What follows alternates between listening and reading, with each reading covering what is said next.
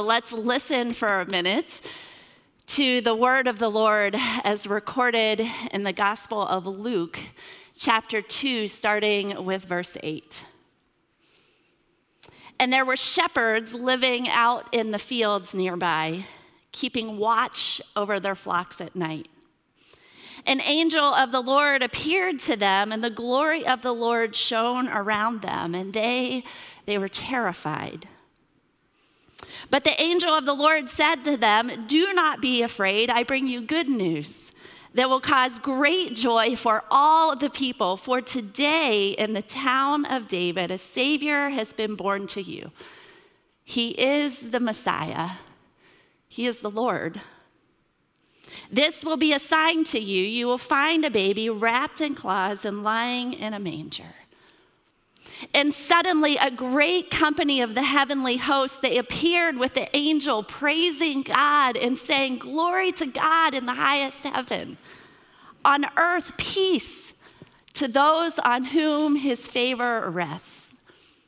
And when the angels had left them and gone into heaven, the shepherds, they said to one another, "Let's go to Bethlehem. Let's go see this thing that has happened, which the Lord himself has told us about." And so they hurried off, and they found Mary and Joseph and the baby who was lying in the manger. And when they had seen him, they spread the word concerning what had been told them about this child. And all who heard it, they were amazed. They were amazed at what the shepherds had said to them. But Mary, she treasured up all these things. She pondered them in their heart. But the shepherds, they returned. They went back to their field, glorifying and praising God for all the things they had heard and seen, which were exactly as they had been told. Friends, this is the word of the Lord. Thanks be to God.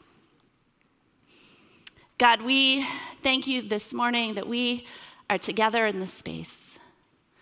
We thank you for the joy of worship as we enter your story today. We just pray that these words, they may wash over us, that we may be filled with your Spirit and changed, not by who we are, Lord, but by who you are.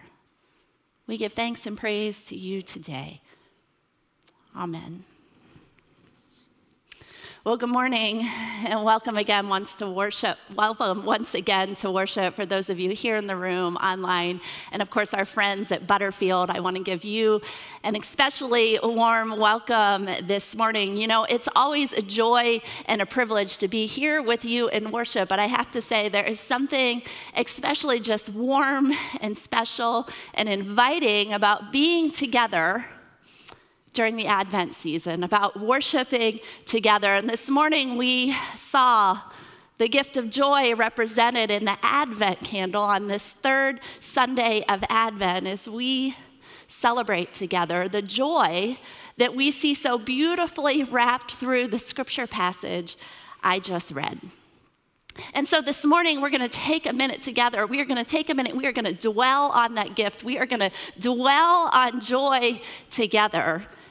And we're going to do that to help us a little bit. We're going to do that by continuing to follow this sermon series that is inviting us to take a deeper step into the real story of Christmas, to ignite our imaginations a little bit by pairing a movie with the story that we read in the scripture. And I have to ask you this morning, as you think about talking about joy, what movie immediately conjures up for you that we might be talking about this morning? I think our graphics might be giving it away a little bit. Can you guess it?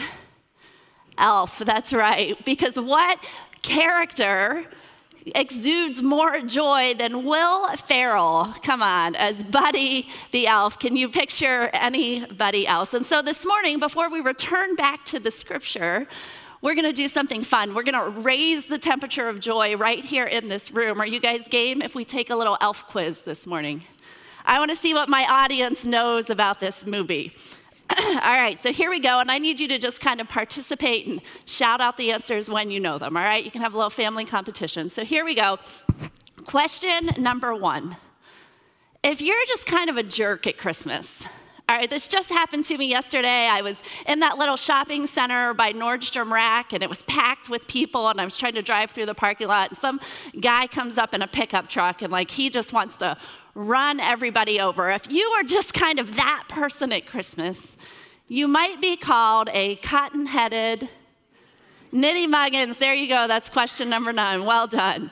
All right, now we all know, of course, that elves have 4 major food groups. Let's see if we can name them together. I'm going to give you the first one. This is easy. The first one's candy. All right, the second one, let's see, candy.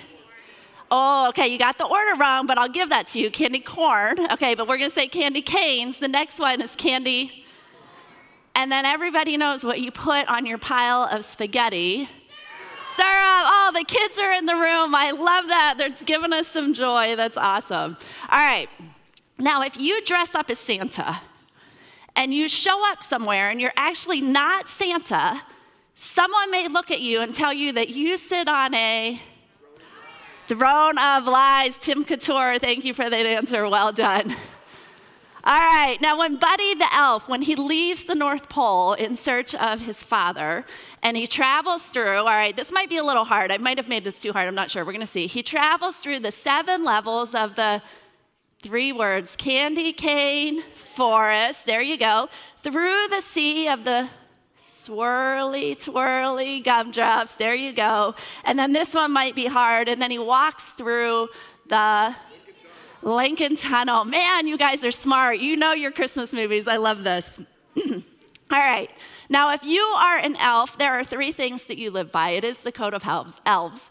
We're going to do this one all together. We can say them out together. Number 1, treat every day like Christmas. Number 2, there's room for everyone on the nice list. You have to say it like that. And number 3, the best way to spread Christmas cheer, you know it, is singing loud for all to hear. Well done. Give yourselves a round of applause. Love it.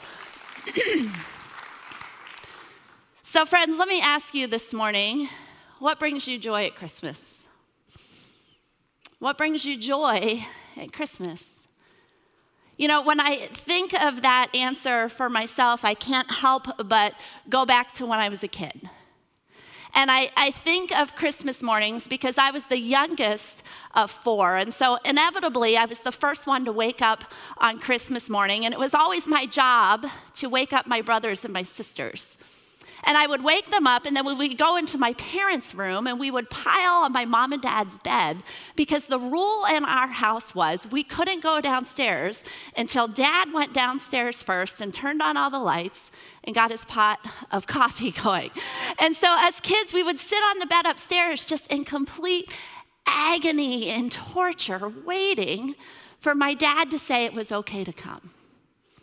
And I think the thing that made it even worse, or maybe even better, is that when Santa came to our house, he didn't wrap the presents under the tree. So my siblings and I, we knew when we came down the stairs and we turned the corner and we turned another corner and we went into the living room where the tree was, our gifts were just going to be there, waiting for us in plain sight. And my parents would sit back and watch. And as we experienced the unparalleled joy of receiving the gift, my parents would just sit back and settle in and soak in, and joy would bubble up inside of them, watching their children receive their gifts. Friends, this is the beautiful thing about Advent. It's the joy we see in the story of the shepherds, this combination, this beautiful and horrible and agonizing combination of waiting and waiting and waiting, and then the joy that comes when the thing that you have been waiting for, the hope, becomes a reality. It's the kind of anticipation that a remnant of people of God were waiting for more than 4 centuries, as they waited and believed that the promises of God would be fulfilled. Now, I know Dan spent some time last week painting this picture in our scripture of what it might have been like for those shepherds to be waiting in the fields. To be waiting in the fields as they watched their flocks on a dark and starry night. But I'd like you this morning, because we're taking a deeper step into the story, we're using our imaginations. I would like you this morning to go back to that scene with me, because I don't want it to just be words on a page that we read over because we think we know it. I want us to really take hold this morning of the gift of joy, the promise that God has waiting for each and every one of us. It's this gift that we get to see played out on this tiny but dramatic and glorious scene. When through the dark canvas of the sky comes the brightest light that the shepherds have ever seen, they could not mistake it for anything else, because appearing before them was an angel of the Lord.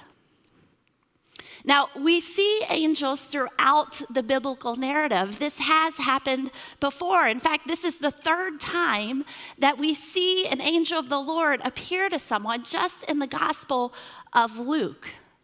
It's a messenger from God himself. We see that the angel of the Lord appeared to Zechariah, foreshadowing the birth of his own son, John the Baptist, who would prepare the way for the Lord. And then we see the angel of the Lord come to a young teenage girl, the Virgin Mary, and declare that she would be pregnant with child, the Son of the Most High, whose kingdom there would never be an end. And so this time, the messenger, the angel of the Lord, comes to these shepherds, to these people in society that no one else is paying attention to, that are on the margins. And the messenger comes with all the glory of heaven shining around him. And as we can imagine, the first response of the shepherds, what is it? They were afraid. They were terrified. But the angel is so quick, just like the angel says to others, and it says to others throughout the narrative of Scripture, do not be afraid. Fear not, because I bring you good news. I bring you the gospel of Jesus Christ. It's going to cause great joy, and not the kind of joy that is based on our circumstances, not the kind of joy that's just about emotion or happiness, but the kind of overwhelming, filling contentment that comes regardless of the darkness of night. And you know what? It's for all the people. It's for every single one who would have the courage to come down the stairs and see the gift that is waiting underneath the tree. And the angel says, today in the town of David, a Savior has been born to you. He is Messiah, the Lord, and this will be a sign. You will find a baby wrapped in cloths and lying in a manger. This is the chosen and anointed one who has come to rescue you, who has come to deliver his people. And by the way, he is God himself in the flesh. And then God does something really cool. And at first I thought, you know what, maybe God was just doing it for dramatic effect, or maybe God was just showing off, because he sends the heavenly hosts, the celestial beings, this choir of angels to help proclaim this good news of joy. And I thought, God, you are just showing off. And then I learned this week that when a baby boy was born in Jewish culture, it was customary for local musicians to come to the house and just to play music as a way to welcome the child into the community. But because Jesus was born in a manger, Mary and Joseph were not in their own home. There was no such opportunity. And so Scripture says that the heavenly hosts proclaim glory to God in the highest, and on earth, peace to those on whom his favor rests. What a picture of joy from the Father as a way to announce the coming of his Son. And immediately the shepherds recognize the gift. They know exactly what it is, and so they listen and they go to Bethlehem. And they go and they see this thing that has happened, which God himself has told them about. Can you imagine it? Can you see it? Can you hear it? Can you experience, can you feel the joy rising as they started to make their way to see this thing that God has promised them. I want you to hold on to that because we're going to come back to that in just a minute. I love that Dan set up so beautifully last week that the reason that we're picking these movies and coupling them with a piece of the gospel narrative is because we don't just want to be fun or be silly, although that's kind of fun to be a little bit silly sometimes in church, but we want these movies to be a portal. We want to be a portal so that it triggers your heart and your mind so that next time you watch it, you're reminded of the truths of God. You're taking a deeper step into the story that God has written for each and every one of us. And who would have known that we can actually do this? We can find it in the story of Elf. The beginning of the story, Papa Elf starts out and he narrates the story. And he starts out and he says, no human had ever set foot in Santa's workshop until about 30 years ago. Now, there's some irony in that we're not going to unpack, but for those of you who have been around church for a little bit, I just want you to think about that for a minute. But he goes on to share the story, and he says, one day on Christmas Eve, there was an orphaned baby. And the orphan baby crawls into Santa's bag and ends up back at the North Pole. And to the shock of everyone working in Santa's workshop, the baby crawls out of the bag, and the elves and Santa are all blown away when they discover him. And they don't know what to do with him, but they decide that they're going to raise this baby as their own. And so they name him Buddy. And Buddy grows up not knowing any different, that there was anything different about him than any other of the elves, until one day, Buddy overhears something and he makes this mind-blowing discovery that actually he's not an elf at all. Instead, he's actually human. And initially, it sends him into this tailspin because all of a sudden he realizes the thing that he thought he was, his whole identity, his whole life is no longer true. And so it just kind of comes crumbling down around him. And then just as this is happening, Papa Elf drops a bombshell on him, something that is the worst news that maybe an elf could ever hear. He says, Buddy, there's actually more. He says, your dad, I'm actually not your dad. Your dad is this cranky, work-obsessed book editor in New York City. And Buddy, I have to tell you, he's on the naughty list. And Buddy just can't even imagine. And then Papa Elf says this. He says, it's okay, Buddy. Don't be afraid. Fear not. Because some people lose sight of what's important in life. But it doesn't mean they can't find their way back home again. I don't know who needs to hear that today. It doesn't mean you can't find your way back home again. All you need is a little Christmas spirit. And I will say all you need is a little bit of the joy that the shepherds experienced in the promises of God. And so Buddy, he goes and he leaves his bright and shiny and perfect life in the North Pole.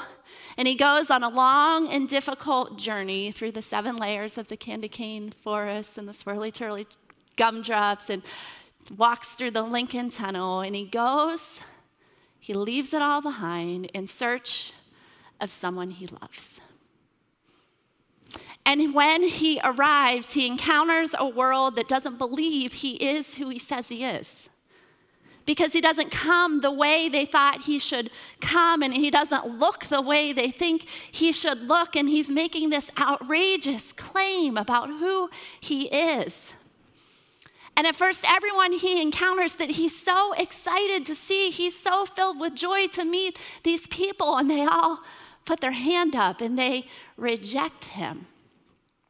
Until through the course of the story that we see there is just something so true and so good and so pure about who Buddy is that they can't help but at first at least be curious.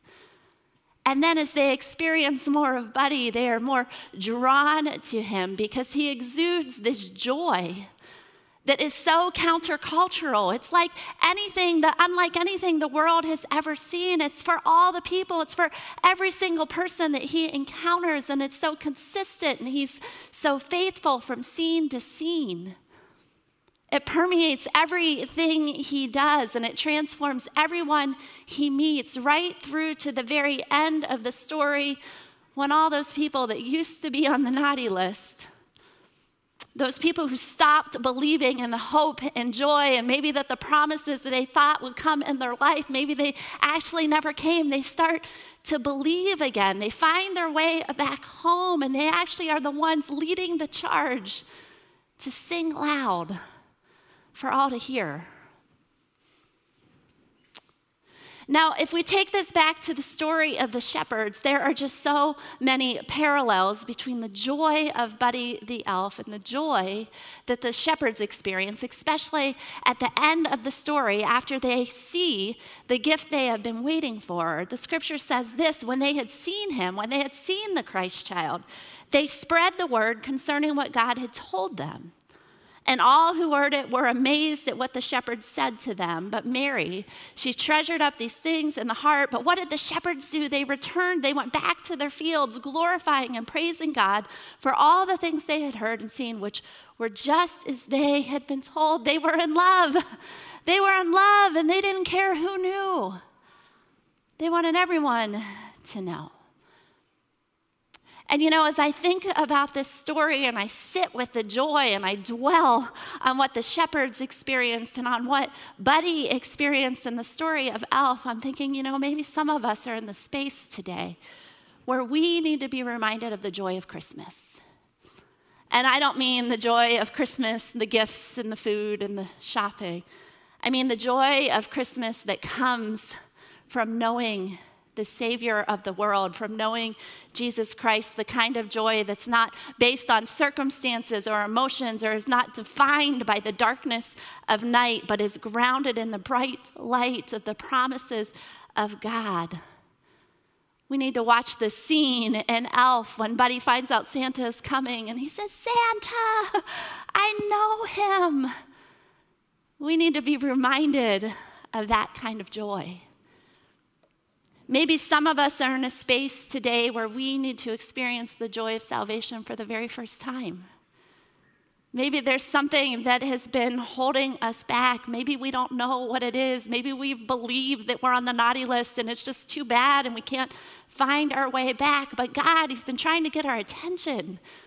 He's been sending His messengers left and right. Maybe He sent a choir of angels to get it through your head that the gift that you have been waiting for, it is right here.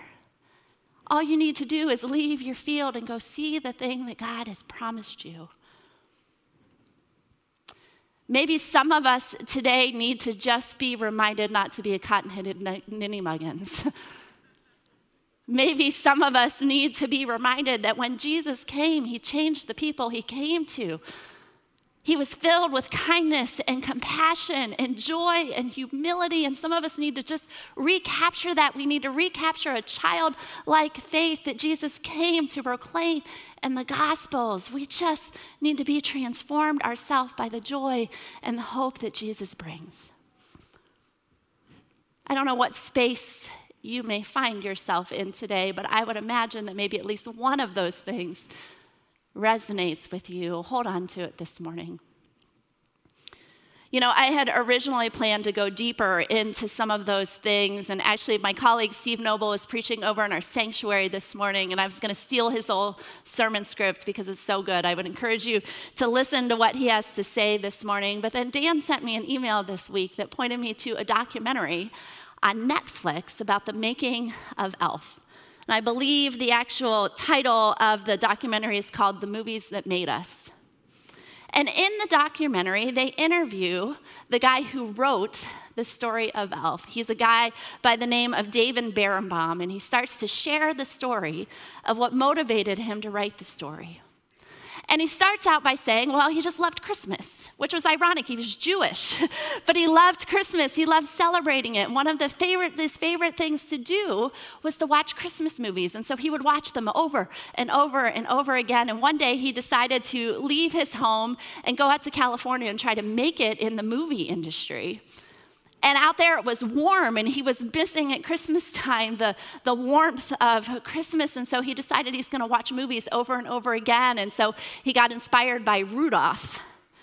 And he shares this story, and he's sharing why. And then all of a sudden, he peels back another layer. He takes us deeper into the story.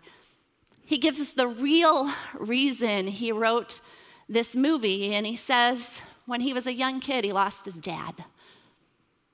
And it was a hard thing for him. He never really got over the grief and the loss. And so he says that in writing this story, he tapped into something more than comedy, more than a heartfelt movie, more than even Christmas itself, because he says the entire movie, and these are his words, the entire movie is about the emotional drive of the search for the Father.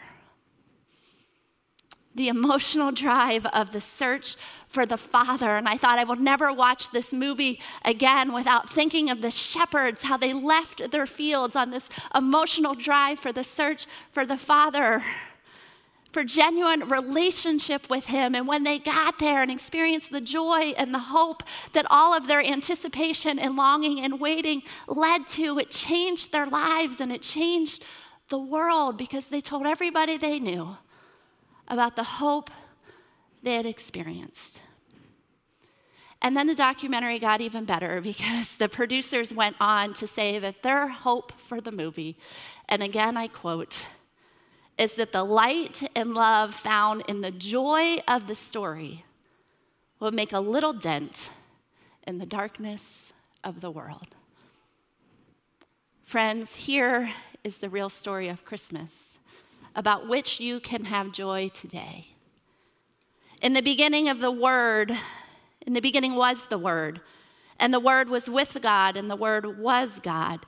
He was with God in the beginning, and through him all things were made, and without him nothing was made that has been made. And in him was life, and that life was the light of all mankind. And that light, it shines in the darkness, and the darkness has not overcome it. The true light that gives light to everyone was coming to the world. The Word, he became flesh. And he made his dwelling with us, Emmanuel, God with us. We have seen his glory, the glory of the one and only Son who came from the Father, and he was full of grace and of truth. That which was from the beginning, which we have heard, the angels proclaimed it, which we have seen with our eyes, which we have looked at. We have touched it with our hands concerning the word of life, the life it appeared. It appeared as a baby in a manger. We have seen it and we testify to it, and we proclaim to you the eternal life which was with the Father. And now it has appeared to us. We proclaim to you that what we have seen and what we have heard, we proclaim it so that you too may have fellowship with us. And in our fellowship is with the Father and is with the Son and Jesus Christ. We make this to make what? Why do we tell other people? To make our joy complete. Because he has saved us. And he called us to a holy life, not because anything we have done, but because of his own purpose and grace. This grace was given us in Christ Jesus before the beginning of time, but now it has been revealed.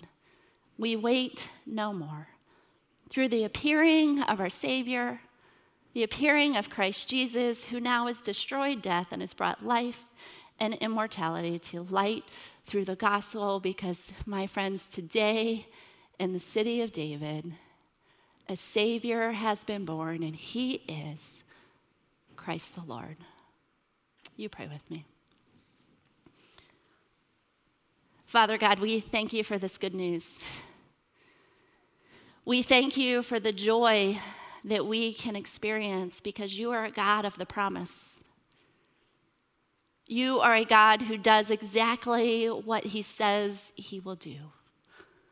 And so, Lord, I pray for each and every person here this morning that we would be reminded of your promise. Lord, that we would be reminded of your joy, the joy of our salvation, the joy of knowing you. Lord, and for those of us who need to be reminded of that in the darkness this morning, I pray that your light and your love, Lord, it would pierce through all, and that we would experience your joy once again. Lord, may we be changed by who you are. It's in the name of Jesus I do pray. Amen.